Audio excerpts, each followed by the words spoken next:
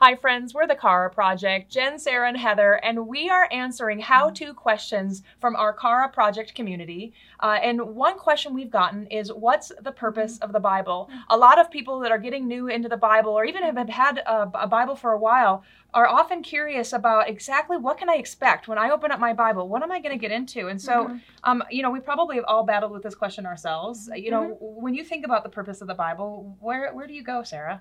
I think number one, this is a story where we can learn who God is and God's love for us. Yeah. Right? Why we were created, and his story of redemption. Yeah.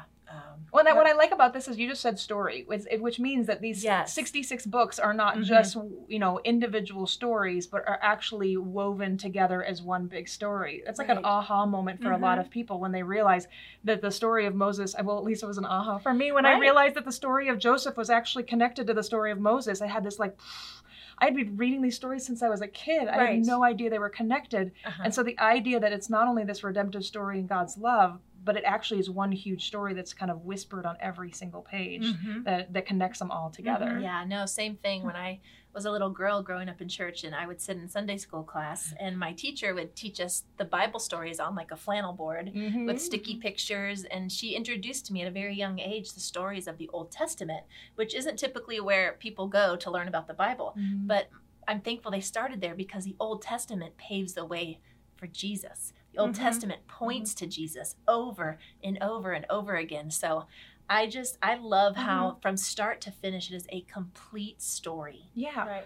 Well, go ahead. One thing that's cool about that too is when we realize that the Bible, the majority of it actually is story and poetry. And it's fascinating that is how God chose to share who he was and what we're all about. It was through that language. A lot of us maybe think of it or go to it just for information.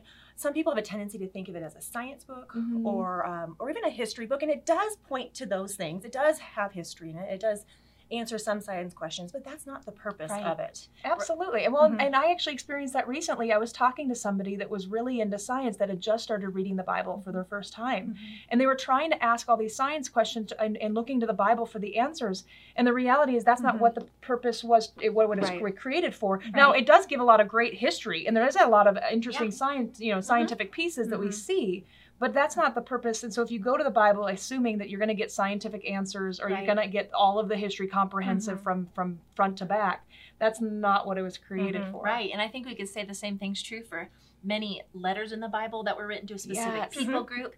And I don't know about you guys, but I've always loved the Psalms, because the Psalms are timeless, right? And even though they were written for a specific people group, for a specific reason, to the people of God, and as a way for them to remember God's faithfulness, we can turn to the Psalms and read and also remember that God was faithful then, but then apply that to our own lives, that he's faithful now. Well, and you're hitting on something. It's about applying it to our own lives. This book isn't just about God and God's love for us.